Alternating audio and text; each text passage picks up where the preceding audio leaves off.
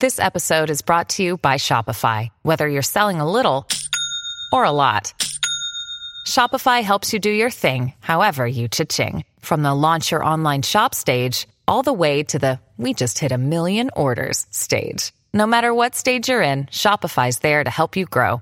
Sign up for a $1 per month trial period at shopify.com/special offer, all lowercase. That's shopify.com/special offer. Hello, everybody. This is Marshall Poe. I'm the editor of the New Books Network. NBN listeners like to read books and buy them. So we thought we'd tell you that right now, our friends at Princeton University Press are having a remarkable site-wide sale. You can get 50% off books, including ebooks and audiobooks, with the code 50, F-I-F-T-Y, at checkout until May 31. You can save some real money on Princeton University Press books. I encourage you to go there and check it out. Hello, everybody, and welcome to New Books in Russian and Eurasian Studies. I am Anna Fishzon, your host for this podcast. Today, I'm very excited to be talking to Catherine Pickering Antonova about her important new book, An Ordinary Marriage, The World of a Gentry Family in Provincial Russia. Kate, welcome to the show. Hi, thanks so much for having me. Yeah, Kate and I went to graduate school together, and it's really a pleasure for me to see her book in print and read it and to have this opportunity to discuss it with her. So actually, Kate, when you first conceived of this project, I remember thinking what a big contribution it would be because there was so little scholarship on pre-emancipation Russian noblewomen at that time, I thought. Or much less their involvement in estate management, for example. But now Kate's book is a part of a wave of terrific recent scholarship on the Russian nobility. And An Ordinary Marriage, I think, is unique because it deals most explicitly with the middling gentry and is an in-depth case study and especially revelatory for that reason. So, Kate, can you begin the interview by telling us a little bit about yourself and the genesis of the book? Sure. Yeah, I think there's not much of interest to say about me. My name is Russian, of course, but I'm not. So I should say that. I come from Michigan. I'm not a Russian. That confuses a lot of people. But I have the usual academic background of, having gotten a PhD at Columbia with you, in fact, and that's about the whole story. The genesis of the book is much more interesting. Like you said, in the beginning, when I first started this project, which I think the very beginning of it was around 2003, 2004, so about 10 years ago, there was virtually nothing else out there. And when I first conceived of it, I thought I'd, go and find bits and pieces of documents by women because I didn't think there'd be a lot or long documents by women anywhere. There were a few things in published collections, like a little bit of a ladies' day book from, I think, the late 18th century or early 19th. I thought I'd find a few more things like that. That's what I was hoping to do. So it didn't set out to be a microhistory at all. What it started out as is, I'm sure you'll remember around that time when Michelle Morisi's book came out, a book called A Noblewoman's Kingdom, about women owning property in Russia in the 18th and early 19th centuries. And we knew, that legally Russian women, married women, could continue to own their property, which wasn't true in Western Europe. What Michelle did in her book was show that they actually did that. They were managing their property. They were representing themselves in court. All of that was really interesting. So I read that as a graduate student when I was preparing for my orals. And reading it, I was fascinated, of course, and I thought, well, what was life like in those households? What was the husband doing? In some cases, he might have been absent, but in some cases, he was home. So what was he doing there? How did they raise their children? What did they think when they read, British novels that were basically advertising domesticity and the idea of the lady of the house and all of that? What did they think of that? That's what I wanted to know. So I set out thinking I'd find bits and pieces of women's documents and idealistically imagined I would find a lot of that, or at least enough of it, and that it would tell me answers to my questions. And I spent about a year in preliminary research finding absolutely nothing, just nothing. That's why there was so little about the middling gentry in particular, about women especially. There's so little because it's really hard to find evidence. And almost everyone I talked to said, there's nothing, you won't find anything. Particularly being interested in provincials, people who never really lived in Petersburg or Moscow. Yeah. As you know well, the Soviets, when these archives were formed, mostly in the 1920s, the Soviets centralized a lot. They liked to centralize, and they tended to just ignore or actively destroy documents they weren't interested in. And the subjects they weren't interested in included women and provincial gentry, right? Wow, I didn't realize that they actually destroyed all of those, that there probably would have been more documents available. Yeah, there might have been more. I mean, I've seen a couple of cases. I know others who've seen more where it's actually listed in the archival reference, and then they have a little note saying destroyed, which is kind of amusingly honest. But in other cases, I would imagine, because I'm pretty sure the Chickasaw documents were deposited in the 1920s, that they were deposited in a local archive, and so the local archivist decided to keep it for whatever reason. If that family had been slightly more prominent and had thought enough of themselves to deposit it in Moscow archivists may have said, this is not important enough for us, and just not taken the papers. I think that probably happened.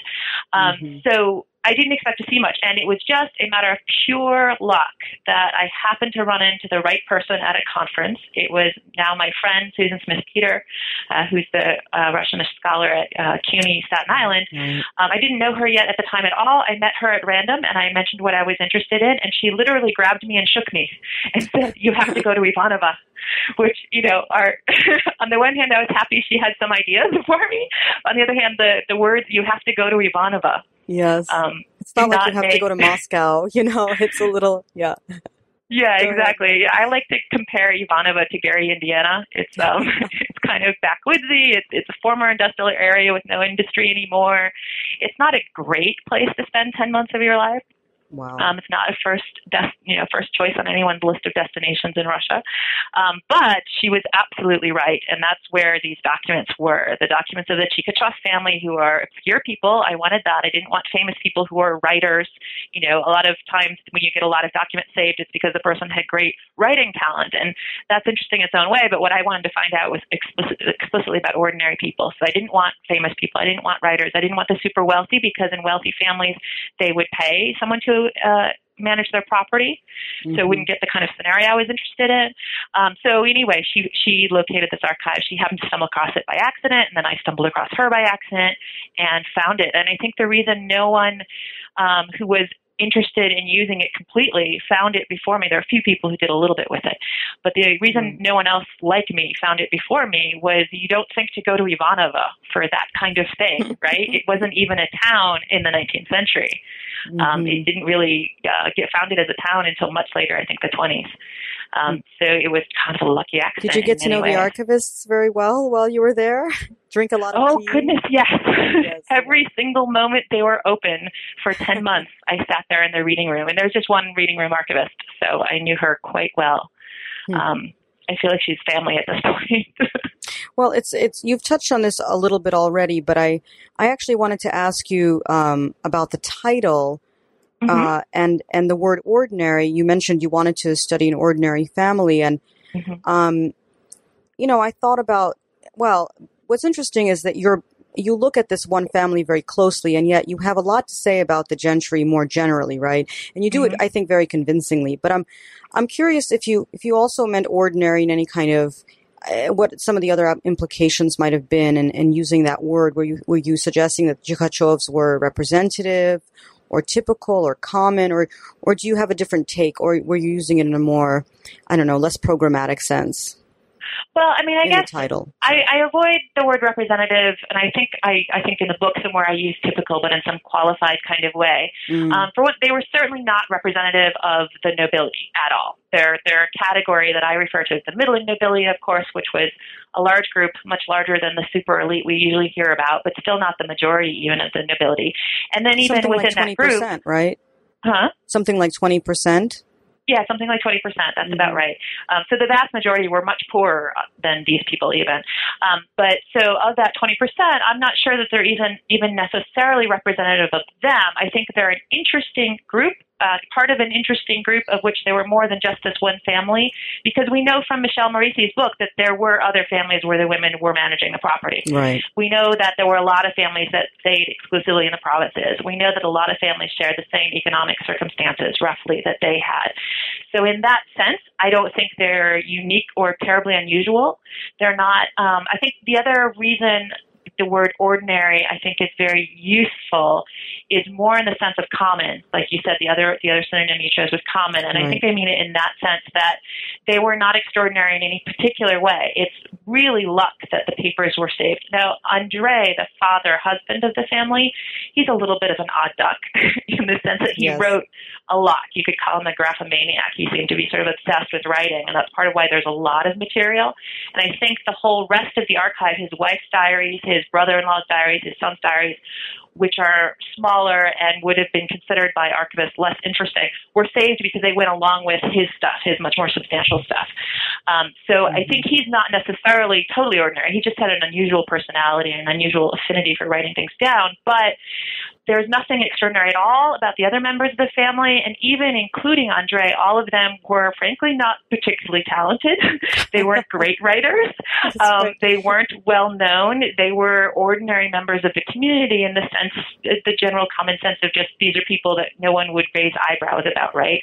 Their behavior, the way they organized labor, which is what I'm talking about a lot, the way they organized their roles in their family, was not frowned upon or didn't raise eyebrows in any way amongst their neighbors. And I know that because I have letters with their neighbors. I have accounts of their neighbors' visits, including some conversations that they wrote down, that kind of thing. So I know that they were considered ordinary in that sense. And then finally, I have to give credit to my editor at Oxford for the title. She actually came up with that after we discussed for weeks a million other possibilities. Right. And she came up with an ordinary marriage to convey the argument as well, that even though initially when I described the marriage roles of these two people, that the wife was managing the property and the finances, that the husband was in the early years mainly raising the children, it sounds like the opposite of what we expect from, olden times, the 19th century. But in fact, at the time and for them and for their neighbors, it was ordinary. So that part of the argument is also being conveyed. So they were not unusual, even though you don't claim that they were representative. That makes sense. Exactly. Yeah. There were others like them. I don't think the others like them were necessarily even the majority among provincial nobility, but it was a possibility. It was a way of life that didn't, cross any particular norms, that didn't raise eyebrows. Yes, you make that point in the book. It's a good point. It wasn't offensive in any way. Well, I was going to ask you also about the graphomania, particularly the patriarch, right? Andre, he's the graphomaniac here, and he kind of enlists everybody in his project and recruits them essentially. But how common do you think that was? Do you think that was he was a real eccentric in that sense, or maybe others? Yeah, that's a really good question. I mean, he is an eccentric. I think anyone who reads the book, as I'm sure you're experienced as well, he's an eccentric. He's an interesting personality. And people around him, like, oh, Andre, he's always going on about that. There would be that kind of attitude towards him. But at the same time, there was a lot going on in that era, the 1830s especially. Print culture was really on the rise, not as much in Russia as in Britain, right? The sort of yardstick case for that. But of course, it was still on the rise. Provincial people were reading more, and reading more, I think, can inspire a certain kind of people to want to write more. There was a lot of epistolary novels at the time, novels written in letters, and I think that sort of gave people ideas sometimes. There was a lot of what you were taught in school in those days was writing formal letters and different forms of writing, that he was partly being didactic when he made his son write a diary to just sort of practice his handwriting was actually part of it. So it could serve that use. And then once you got into it, if you liked it, like you might keep up with it, right? So like he made his brother-in-law start a diary, and clearly the brother-in-law was initially skeptical because he writes later to Andre, well, I finally did what you told me to do, and I really appreciate it. It's actually really interesting, and I'm enjoying it. So he was convinced by someone else. But most interestingly, I read, just as I was doing the final revisions on the book, I read a wonderful book by Melissa Fraser on the Romantics. She's a literature scholar. About more than that, but the part that's interesting for me right here is about some of the Romantic literature of the period. And one of the things she talks about is early Romantic literature having been intended to be read out loud and discussed amongst the readers and writers in small groups. And then as Romantic literature became more popular, more people were reading it, right? You kind of lost that close connection between author and audience. Except one of the things that I say is that I think Andre was trying to recreate that in his own way. They don't have the author present because these are not people in elite literary circles, but he would try to create a little circle. He'd read out loud in the evening with his family and friends and force them all small to talk about it. Yes, Force is right. They seemed right. to be quite resistant, but he kept on. Yes. Yes, and he had all these rules for how it would go. But then he would want to write about it as well, and he would ask his brother-in-law he'd lend him a book and then say, "Tell me what you thought about it," and then that was recorded in some of their notebooks. So he was kind of there was some of this in the air and the atmosphere, but I think it also took a certain personality to really pick up on it, and then he picks up on it to an almost obsessive degree. Right. Actually, you mentioned the book is a microhistory. Can you talk a little bit about, you've already touched on some of the issues involved in writing a microhistory, but maybe you can say a little more about what a microhistory is actually, and because again, it's not really, even though you focus very intensively on this one family, you say a lot about the Gentry world as a whole, right? And also, I don't know, as I was, my experience of it as a reader, I was very involved. By the end of the book, I felt like I had read this novel with these interesting characters, and I was losing something when I finished the book. I was wondering what it was like getting to know this family, and if you got kind of attached to them. And do you feel like there are certain kind of pitfalls or advantages to doing a microhistory?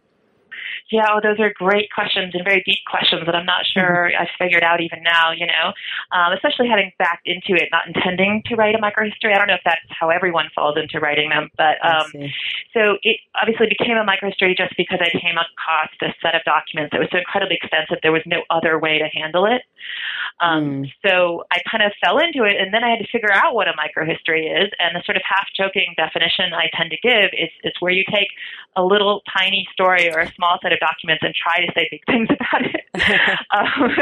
And that is what I'm trying to do. I think that a microhistory that's successful goes into great depth about that's where the micro comes from, some kind of small set of documents or small story, or sometimes it's about a town. In this case, it's about a family. Take some small case, but then to make it worthwhile and significant and interesting, you have to say what that case could tell us. And you always run into the representativeness question. Is it just one weird little case or not? And I mostly just want to avoid that question, because I think the value of a microhistory is it's so rare with history at all, especially if you're going back at least 200 years or around there, to have depth. We usually have to make a lot out of very little, in the sense that the documents are fragmentary. We almost never have anything truly representative. That's virtually impossible from 200 years back, So when you do have sources that can give you tremendous depth, I think you just need to read them and see what they tell you, and you can't ignore them, and you just have to do it, right? And not worry about the representativeness. Except, of course, if your documents are from people so outside of their milieu, so different from everyone else that lived around them, then you're going to have to deal with that. And in this case, I tried to find out how people reacted to them and so on. And as I said, I found that for the most part, these people were an awful lot like their neighbors. Right. And they were so well integrated. Sorry. Yeah. They were so well integrated. And I think that's, in your thicker description, it kind of the world kind of unfolds. And in fact, the structure of the book, I love the structure of the book. So just to say out loud a few chapters: the provincial world, society, the village, estate management, sociability, charity and leisure, illness, grief and death, domesticity and motherhood, the education of Alexei, education for all in the landscape of ideas. The only thing, when I first started to read the book, I thought, what about religion? Why isn't religion a chapter? Or gambling, or like drinking vodka or something, like all of these.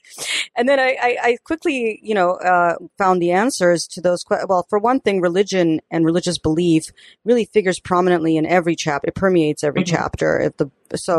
And then gambling, I guess the Chikhachovs they were exceptional in this way. They just didn't drink very much, or at least they didn't report drinking or gambling very much. So I guess I thought it might be fun to talk to you about the organization of the book, and maybe ask you, if there are any fantasy chapters that were unwritten, or chapters written and abandoned, or. Yeah, well, it's funny you bring up exactly those things. On religion, I had plan. In fact, it was in my proposal for the original dissertation when the whole project started that a really core part of it would be religion, and particularly female religious practice.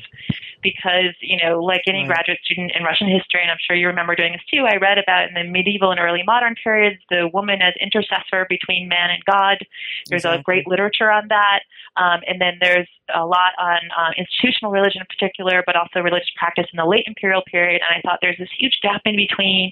There's a few interesting tidbits that suggested there was a lot going on there, like Anna Labzina's diary, which, historian Gary Marker has written an amazing article on. And so I knew there was something interesting there, and it was something I hoped I would also be able to shed light on in some way. And it turns out my documents just didn't give me much to go on the kind of things that I wanted.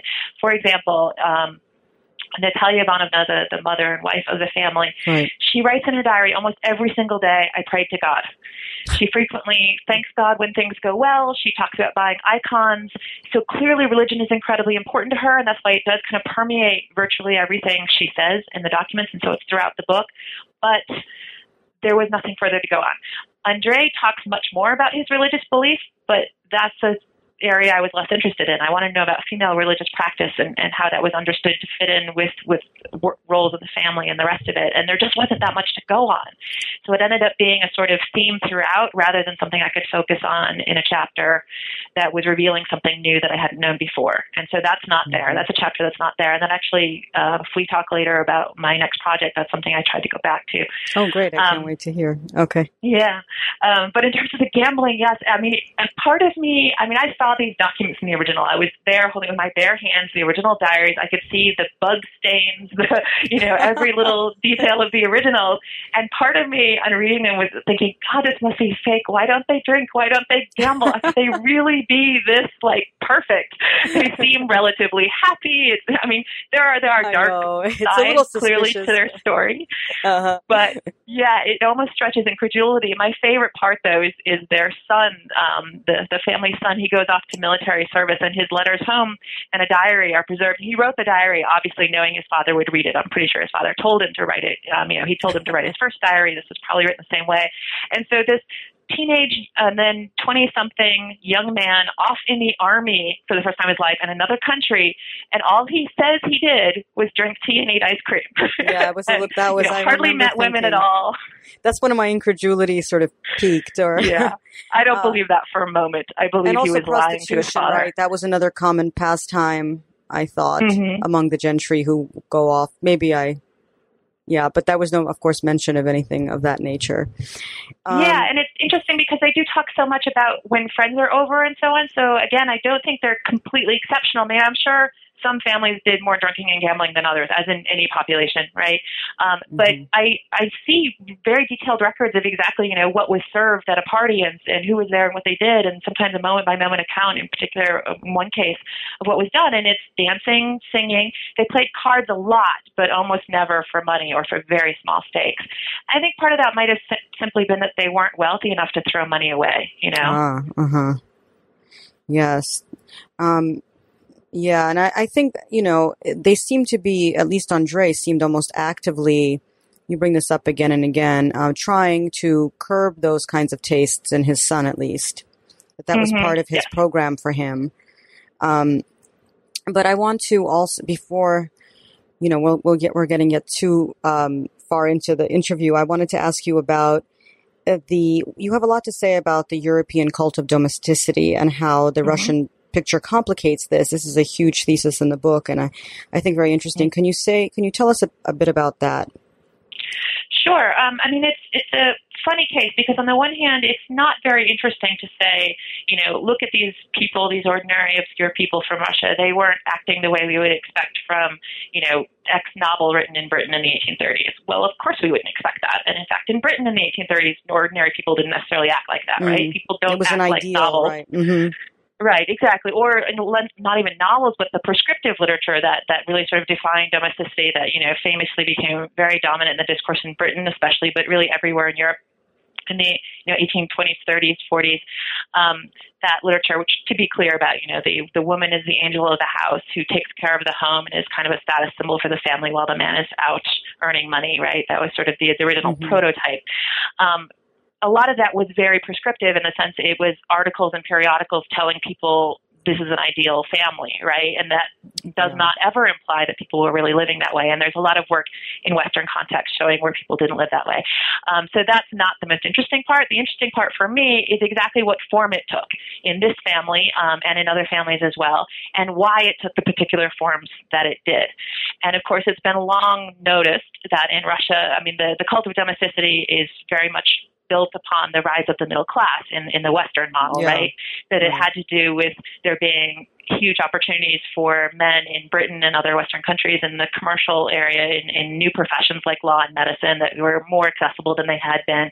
They were bringing men out of the home, right? And that sort of redefined where home was and who was there doing what, right? Right. And in Russia, men didn't have those opportunities. The commercial sector wasn't wasn't growing in the same way under Nicholas I because he was afraid of the bringing peasants to cities and into industry and shops and so on would cause unrest and blah, blah, blah. So the, as we say, repressive Nicholas I, right, was literally repressing commercial activity to a degree. Industrialization wasn't getting underway yet. And then there's, of course, no vote, right? So there's no political activity. The universities are expanding in this period, but that affects the Chikashev's son, not the older generation, right? So their son goes to the university. He eventually becomes a sort of quasi-engineer. He gets a professional education, and that he begins to look like what we sort of expect a modern or late 19th century middle to upper middle class person to look like. But in this earlier period in the 1830s, his parents are still gentry landowners. They're living like their ancestors lived for a couple hundred years, and they have basically the same sort of smaller scale private education. Professions are not really open to them. Political activity is not open. I'm talking about Andrei, of course, talking about men. And so what does he do? What's left that obviously is going to affect the interpretation of domesticity in Russia? And that part was well known, right? So what I was looking at, and I think my book contributes, that's really the interesting part, is, for one thing, how they arranged childcare, that in Andrei's mind, and I do think, again, that this is something that other people were doing but was not necessarily typical or representative, but was an option, and an option that was not sort of looked down on, is that they could see bringing up a child, doing the tutoring of your small children before you send them to Moscow, which is a great distance away, for formal schooling, would be done by the man of the house explicitly for him because he saw it as moral leadership, sort of moral and religious, that's implied, leadership as well as education. And he saw that as a man's role. Well, if you think, okay, what's a Russian man, a Russian gentry or sort of middling sort man's opportunities in society at that time, it was intellectual activity, not commercial, not professional, not political. They could read and they could write. And that was kind of it, right? And that was public, right? That was he takes that over, and then that's what he does in the family. That's what he gives to his son to make sure that his son is a good reader and writer, and he hopes his son will contribute in that way. And then when his children grow up, Andrei then writes journal articles, right, because he wants to participate in that way. So that he defines it as a masculine sphere that actually, in a way, is the model of domesticity. It's just sort of twisted because their circumstances are so different, and that makes it look strange at first. Right, and Natalia is the Hazaika, but she is the housewife, so-called. Or how do you translate Hazaika again? I translate it in several ways because most people translate it as housewife.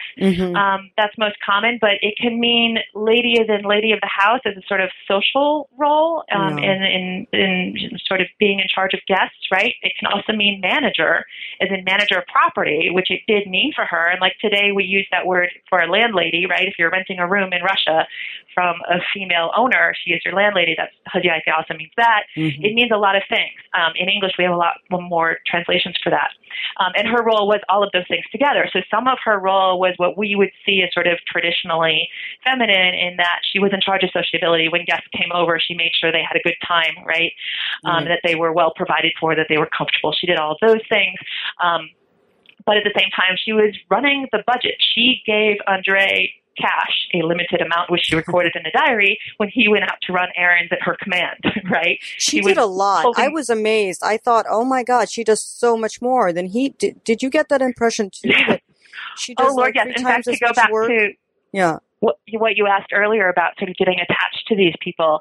I mean, I felt like I lived with them for a good many years, but not always happily, I suppose I would say, because frankly, Andre tended to drive me nuts. Partly because he writes so much more, and what he writes tends to be eccentric and interesting. And I really wanted Natalia to be at the center of this.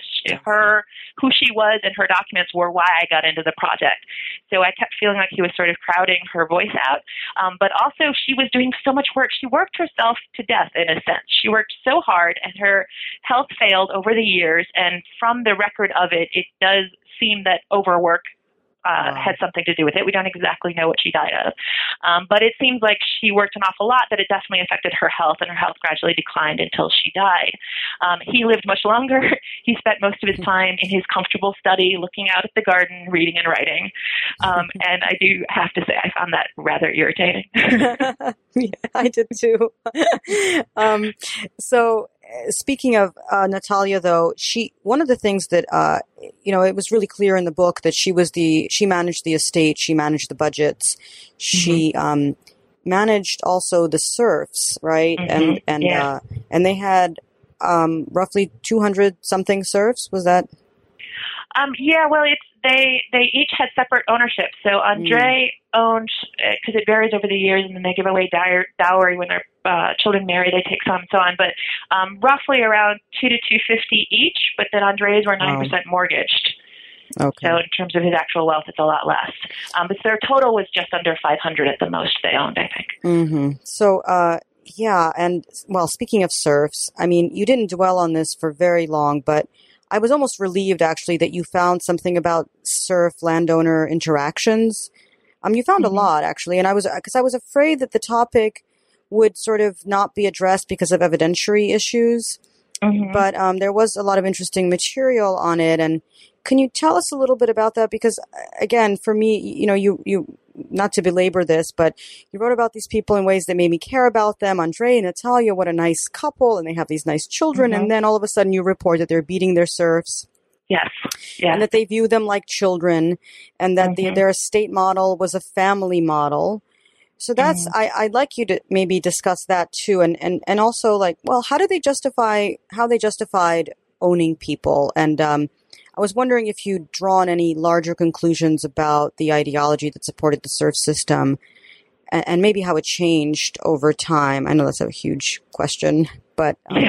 Yeah, I won't answer that in a universal sense, but I can tell you what my documents told me.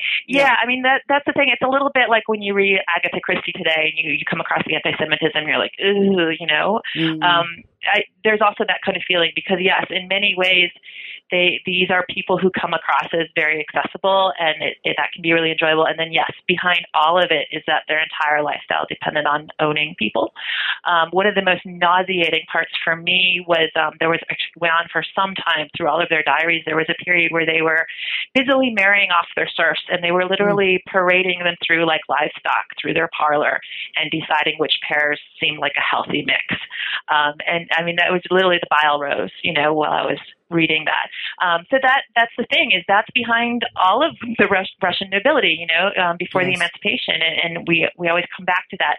In terms of what got into the book, it bothered me a little bit in a sort of moral sense that really the book is about how they perceived their serfs and what they perceived their interactions with their serfs to be. I didn't get the serfs' perspective. There's very limited sense of, I have a few reports that were written by serfs. I could tell a few things about them. And one of the criticisms that I've heard from people that is, I think, partially legitimate, is that I didn't go to secondary literature about serfs that's based from the serf point of view themselves to sort of balance that out. And that's for a couple of reasons. Number one is this was a microhistory where the whole point of it is to focus on this family, and it's another book which has been written, by other people about the serfs. And I had a limited space in which to take the most out of these documents. So I really had to stick to the point was part of it. But also the middling gentry's point of view is one we didn't really have. And so I was very curious to find out what they thought about serfdom. And what's interesting to me, I mean, Natalia never says her view of serfdom. Her diary is not like that. It doesn't record her thoughts. It says what she did. Right. What we have from her are these everyday negotiations. And what was interesting to me is simply that she was negotiating. There's one, I think, very key passage that I quoted in the book where she's reporting back to Andrei and her brother, I'm not sure whether they're going to give me what I want. So it was clearly a give and take. And I think that rose out of, yes, they were the masters and they legally owned these people.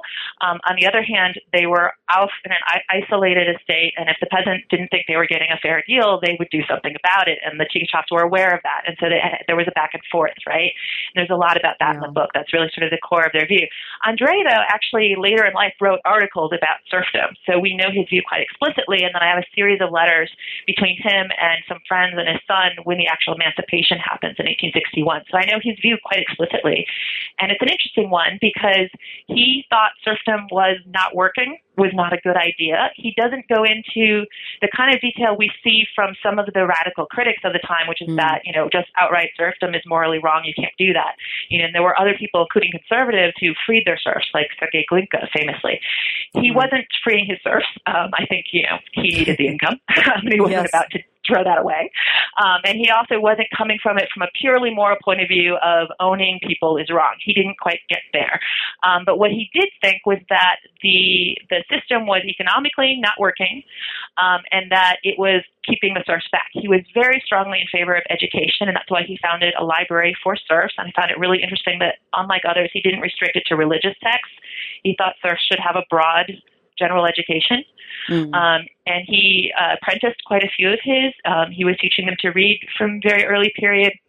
He thought that serfs would be more moral. He objected, obviously, to drunkenness, obstinacy. He thought was a moral failing, right? We could make arguments about why they were obstinate given their circumstances, but the way he saw it was because he viewed them as children, that it was like a disobedient child, right? But his solution, was his solution to everything, was more education. So he thought if serfs had more viable skills for a progressing economy that was becoming more complicated, he was aware of that they should, be taught the skills they needed to succeed in an economy like that. I think a lot of his view had to do with where they lived. And this is where regional history gets really interesting, because they lived in an area where growing crops in the fields didn't yield much. A lot of their serfs were already out in nearby towns in these sort of little workshop industries. There was a lot of textile industry in the area. And they would be sent out to work, and then they would pay a portion of their income back to the Chickasaws and could keep the rest. Right. Now, not every serf in that circumstance was making anything beyond what they owed to their owners, right? But some were, and they did have among their serfs people who bought their own freedom, that earned enough money to buy their freedom, and some became quite well off.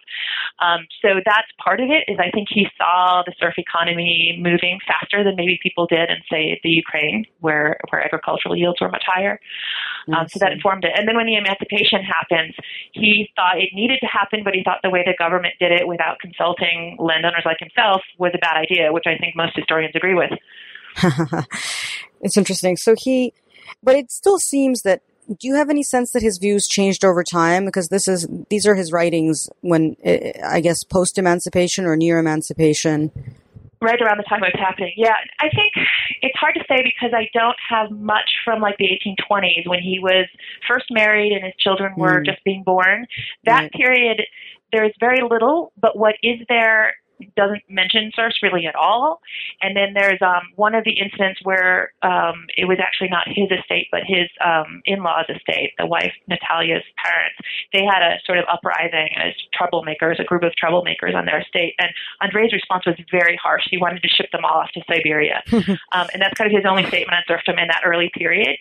So that may be out of context because I have so little, but it seems like it's more when he gets into the 1840s where he's writing in the journals, and that's when emancipation was more under discussion publicly. That's when he starts to articulate a view, and I kind of think before that he wasn't thinking about it that much. That's my impression.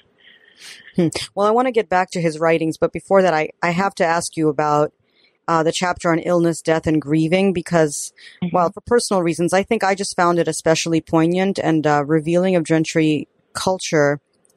I mean, I really think that, the chapter has like a lot of implications for the history of childhood and, I don't know, the history of emotions, of course, women's history and other subfields. But, well, a couple of things stood out for me. One was that Natalia, just doesn't seem to have a language for emotions.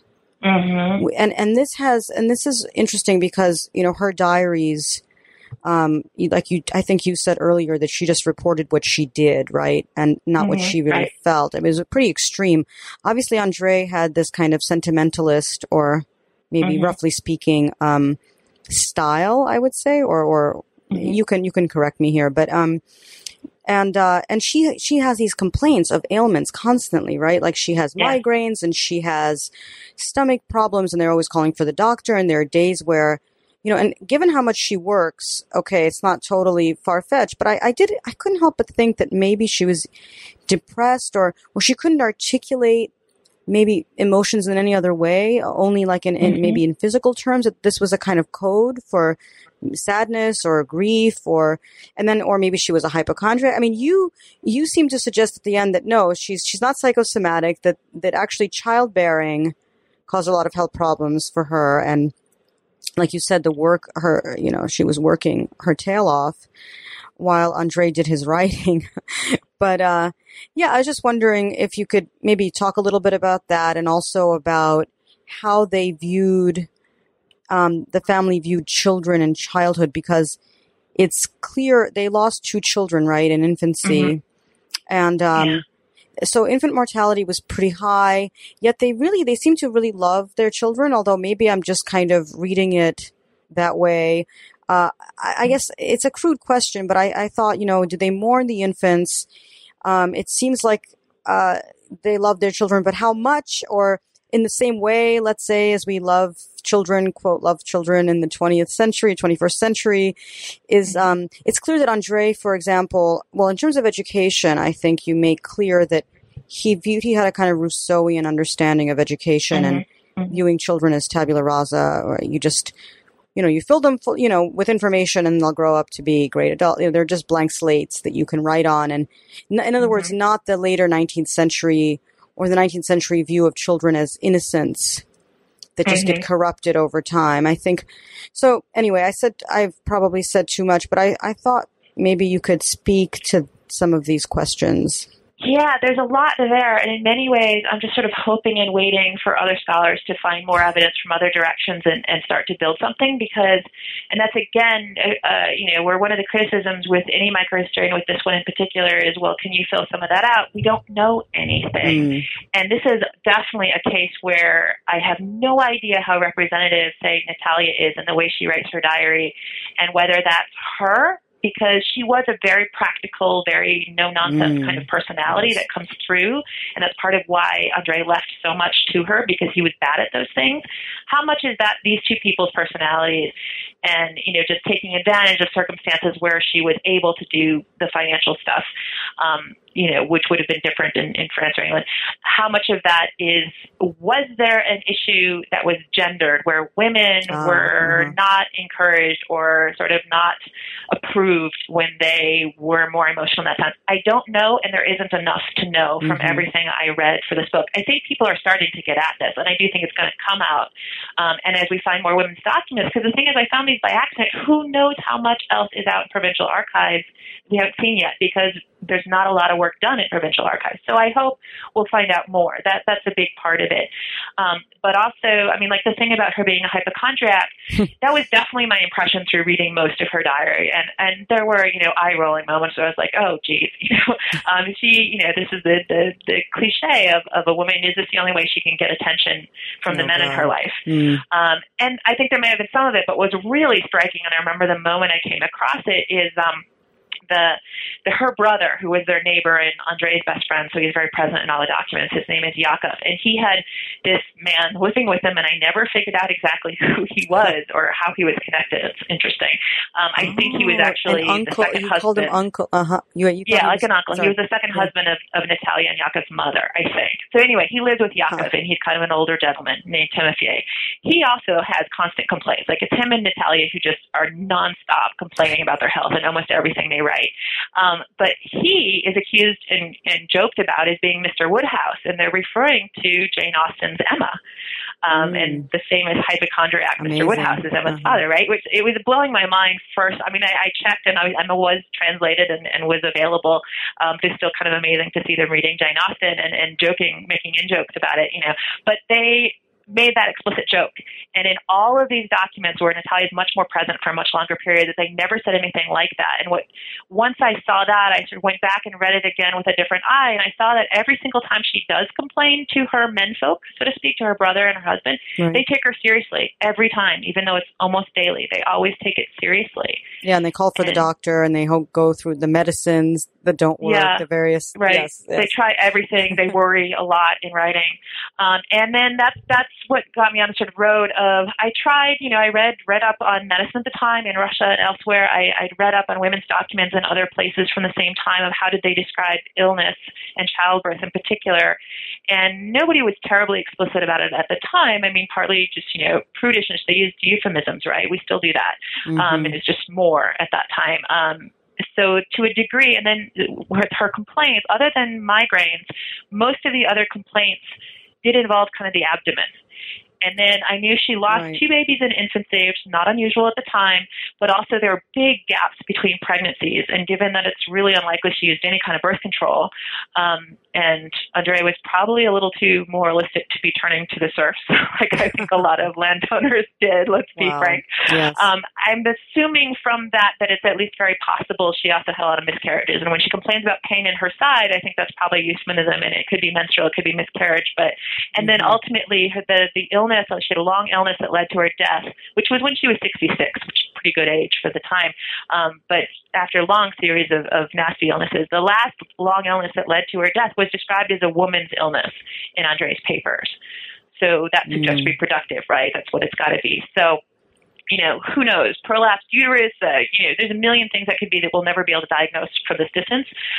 But putting all of that together, that's why I sort of came down on tentatively saying, I think most of it was real. There's also the matter that the word hysteria is used for some of her little episodes, which could have been used either. I was going to ask that question, right? Right, yeah. It could either at that time, and I looked it up. It had to do with Russian womb disease, well as others. of the womb, yeah. Right. It comes from illness of the womb. So by the middle of the 19th century, it was also being used as a sort of general women's, women being hysterical in the sense we mean it today, of not referring to something that's real, but just sort of having a fit. But it could also mean physical illness related to the uterus. And I explain it in the book. There's one context where Andre uses it, and he thinks that the solution is better solid walls for their new house, and that'll keep it warmer, and that'll help with her hysteria, right? So that means physical. That means he thought it had physical origins. Wow. Huh.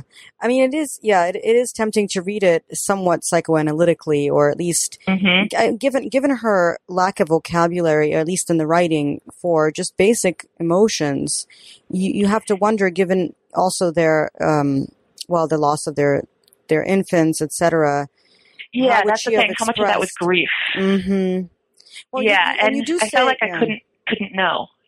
That was, I think if we can find other women's diaries where we see similar things happening, that might be how women expressed grief at the time, because Andre's grief is very overt, but it's also kind of formulaic.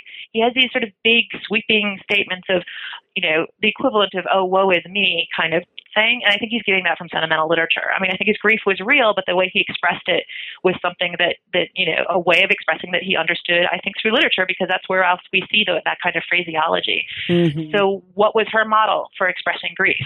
Was she just a really tightly wound individual and it doesn't have any, implications for anybody else? Or was this how women expressed grief? And we need more evidence. Well, was Anna Lobzina's diary written at around the same time? Let me think. I think the events it covers occurred earlier, but I think it was written. I might be mixed up on that, but yeah, there is definitely some overlap either when the events occurred or when she wrote it up. I think it's from when she wrote it up. And I did think about that. Because you say there's no introspection, and even in Andre's diary, and it was really, again, this is just, I'm harping on it because it's interesting to me. I assigned Anna Lobzina's diary to a class on, Imperial Russia survey, whatever. Mm-hmm. And the students were dying of boredom. They were, really? They would come and complain about how repetitive the diary was and how they hated her for her repetition. And I, of course, I would say, well, what do we learn from that? Like, how do we, right. So I think that though what they were reacting to actually, and what they found quote boring, was partly the lack of introspection, the lack of psychologization. Mm-hmm. And she had more than Natalia, but it was very limited and very kind of shallow. Mm-hmm. Yeah, definitely. And I mean, it's a little hard to compare them because hers is a memoir and Natalia's is a diary, but that's definitely true of both. And well, I mean, it's also hers, I call a work record. Her diaries I call a work record, which is, there's a typology of personal narratives, and hers is what they usually call an early modern style of work record that just, this is what I did, this was who visited, this is, what I fed them, that kind of thing. Andre's is also not really introspective. It's, I think, it's a stage between those kind of early modern work record type diary keeping and the later 19th century introspective diary keeping that's much more psychological, because Andre doesn't really he never questions himself exactly. He berates himself about his temper a few times, and he records his thoughts in the sense that he'll say what he liked about a book. He, when he talks about serfdom, that's really in his journal articles and in letters, not in a diary. And he doesn't ever say sort of things like, is this why I feel this way? Or is this why I'm the person I am? That true introspection, psychological introspection is never there. And we have actually a diary of his grandson. It's just an excerpt. It's a brief fragment. But from the 1880s, I think it is, from much later. And that's totally introspective. It's exactly a modern style diary where he goes into those kinds of questions. And the difference is really stark. So Andre, I think, is a sort of in-between type, and sentimentalism is I think really the intellectual influence that's coloring the way he writes and the way he expresses himself. And he loved that literature. He absolutely adored it.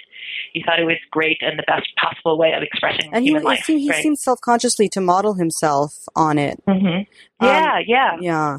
And I mean, even early on, he expresses ambition to be a writer and thinks he isn't good enough a couple decades before he actually tries. So he was thinking that really early. Well, I loved your chapter on the landscape of ideas chapter. I thought you did a really great job of contextualizing actually Andre's ideas in the intelligentsia tradition, and or actually explaining why that context wasn't entirely appropriate. So, for instance, you mentioned that he's sort of a Slavophile, and this, but not really, because he's actually too pro-monarchy to be a Slavophile in the way that we perhaps think of that's the biggest contrast. Between him and sort of official Slavophiles. I mean, you could say Slavophiles are people who call themselves Slavophiles if you want to be really technical about it. And I don't feel like I necessarily need to be that picky, but I do think it's really important that Slavophilism was essentially critical, at least towards the monarchy, very significantly, at least the post-Petrine monarchy. And Andre is, slavishly worshipful of the monarchy. So that really just doesn't fit to me. I think he has Slavophile elements in his thought for sure. He's conservative and he's nationalistic. Maybe that's a better way to put it. But I wouldn't put him in that group. Oh, that's interesting. Yeah. Well, Kate, I mean, we've taken up a lot of your time already, and it's been so much fun talking to you. But I wanted to end the interview by asking you our traditional final question. Right. What are you up to now? Yeah, I'm starting on a new book project, very early stages, but like I mentioned in passing, the thing that I had hoped to get at that I really couldn't with the Chikatov documents was women's religious practice in a lot more depth, and really understanding the ideas and what religion meant to them and so on in a more explicit way than I saw with Natalia's diaries.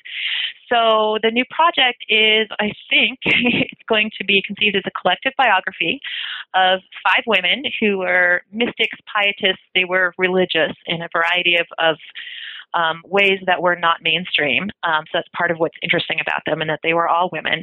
They all were also connected to Tsar Alexander I. I'm going a little bit earlier in time. This is going to be the very early 19th century. Some of the women are quite well known. The Tsar's own sister, Grand Duchess Catherine Pavlovna, who is kind of a figure of ridicule in her time for various reasons, but had strong religious ideas that influenced her brother. They were, I haven't yet come up with a better word to describe them other than wacky. She had some very unusual ideas that became out of fashion very quickly. But there was this brief period when Alexander was still on the throne and when she was very influential, and she was a part of these influential circles that were experimenting religiously with Bible societies, which Bibles and learning the Bible in Russian was not a thing the Orthodox Church had been strong on traditionally. Right. And Alexander and the Bible societies tried to introduce that. They were influenced by British Protestants with that. So another one of the figures is Baroness Krudener, who is kind of known as a writer, actually, one of the early women writers in French. So that's kind of the circles who have heard of her before and the scholars who've worked on her before. But she is a mystic who she's most famous as being the so-called Lady of the Holy Alliance. Her religious ideas, along with Grand Duchess Catherine's, were influential on Alexander, who in the Congress of Vienna, wrapping up the Napoleonic Wars, his notion for how peace in Europe should be secured was the so-called Holy Alliance, which is this, in retrospect, slightly nutty idea that the God-fearingness of Christian monarchs would somehow create this like brotherhood that would hold them together. Yeah, it didn't age well. Yeah, it did not age well at all. And frankly, the British diplomatic crew especially just made fun of him outright, even at the time. Right. But it's all kinds of historical interest in why that was even possible and where it was coming from and the implications for nationalism in Russia, for religious ideas and the role of women and all of that. So anyway, the other figures are less well known. Roxandra Sturza, whose brother was a famous conservative, but she's less well known. Sofia Siechina, she wrote in French and was published, so people were more aware of that. And then Ekaterina Tatarnova, who is definitely the most extreme of the mystics. She had a little circle that was very, very unusual. She became possessed and that kind of stuff. And her circle was shut down when Alexander died and Nicholas succeeded him. He shut down her circle and put her in a monastery. So a very interesting story. And all of these women, three of them, I think, are Baltic Germans. Well, Grand Duchess Catherine, she's the sister of the Tsar, but she's really more German than Russian ethnically, as we know about the Russian imperial family. And then Krudener and Tatarnova are both born Baltic German. Siechina, I think, was born Russian. I'm slipping my mind at the moment. But none of them are really purely Russian in the sense that anyone understood it at the time, yet they're all nationalists. There was a Romanian refugee. So part of what's interesting to me is the connection between religion and early nationalism and conservatism, which is developing in this time, is still very, there's still a lot of formulations of it. It goes all across the spectrum. Where you were as a nationalist or a conservative was not very much pinned down at that time. And I'm really interested in the amorphousness of those ideas in that early period, and then the role of gender in it. So that's all rather vague because I'm just getting started, but that's where it's all going. It sounds very exciting. I mean, decidedly not ordinary, though, but exciting. No, there's nothing ordinary about these people. All right, Kate. Thanks so much. We've been talking to Catherine Pickering Antonova about her book, An Ordinary Marriage, The World of a Gentry Family in Provincial Russia. Thanks to our audience, too, for listening. And till next time.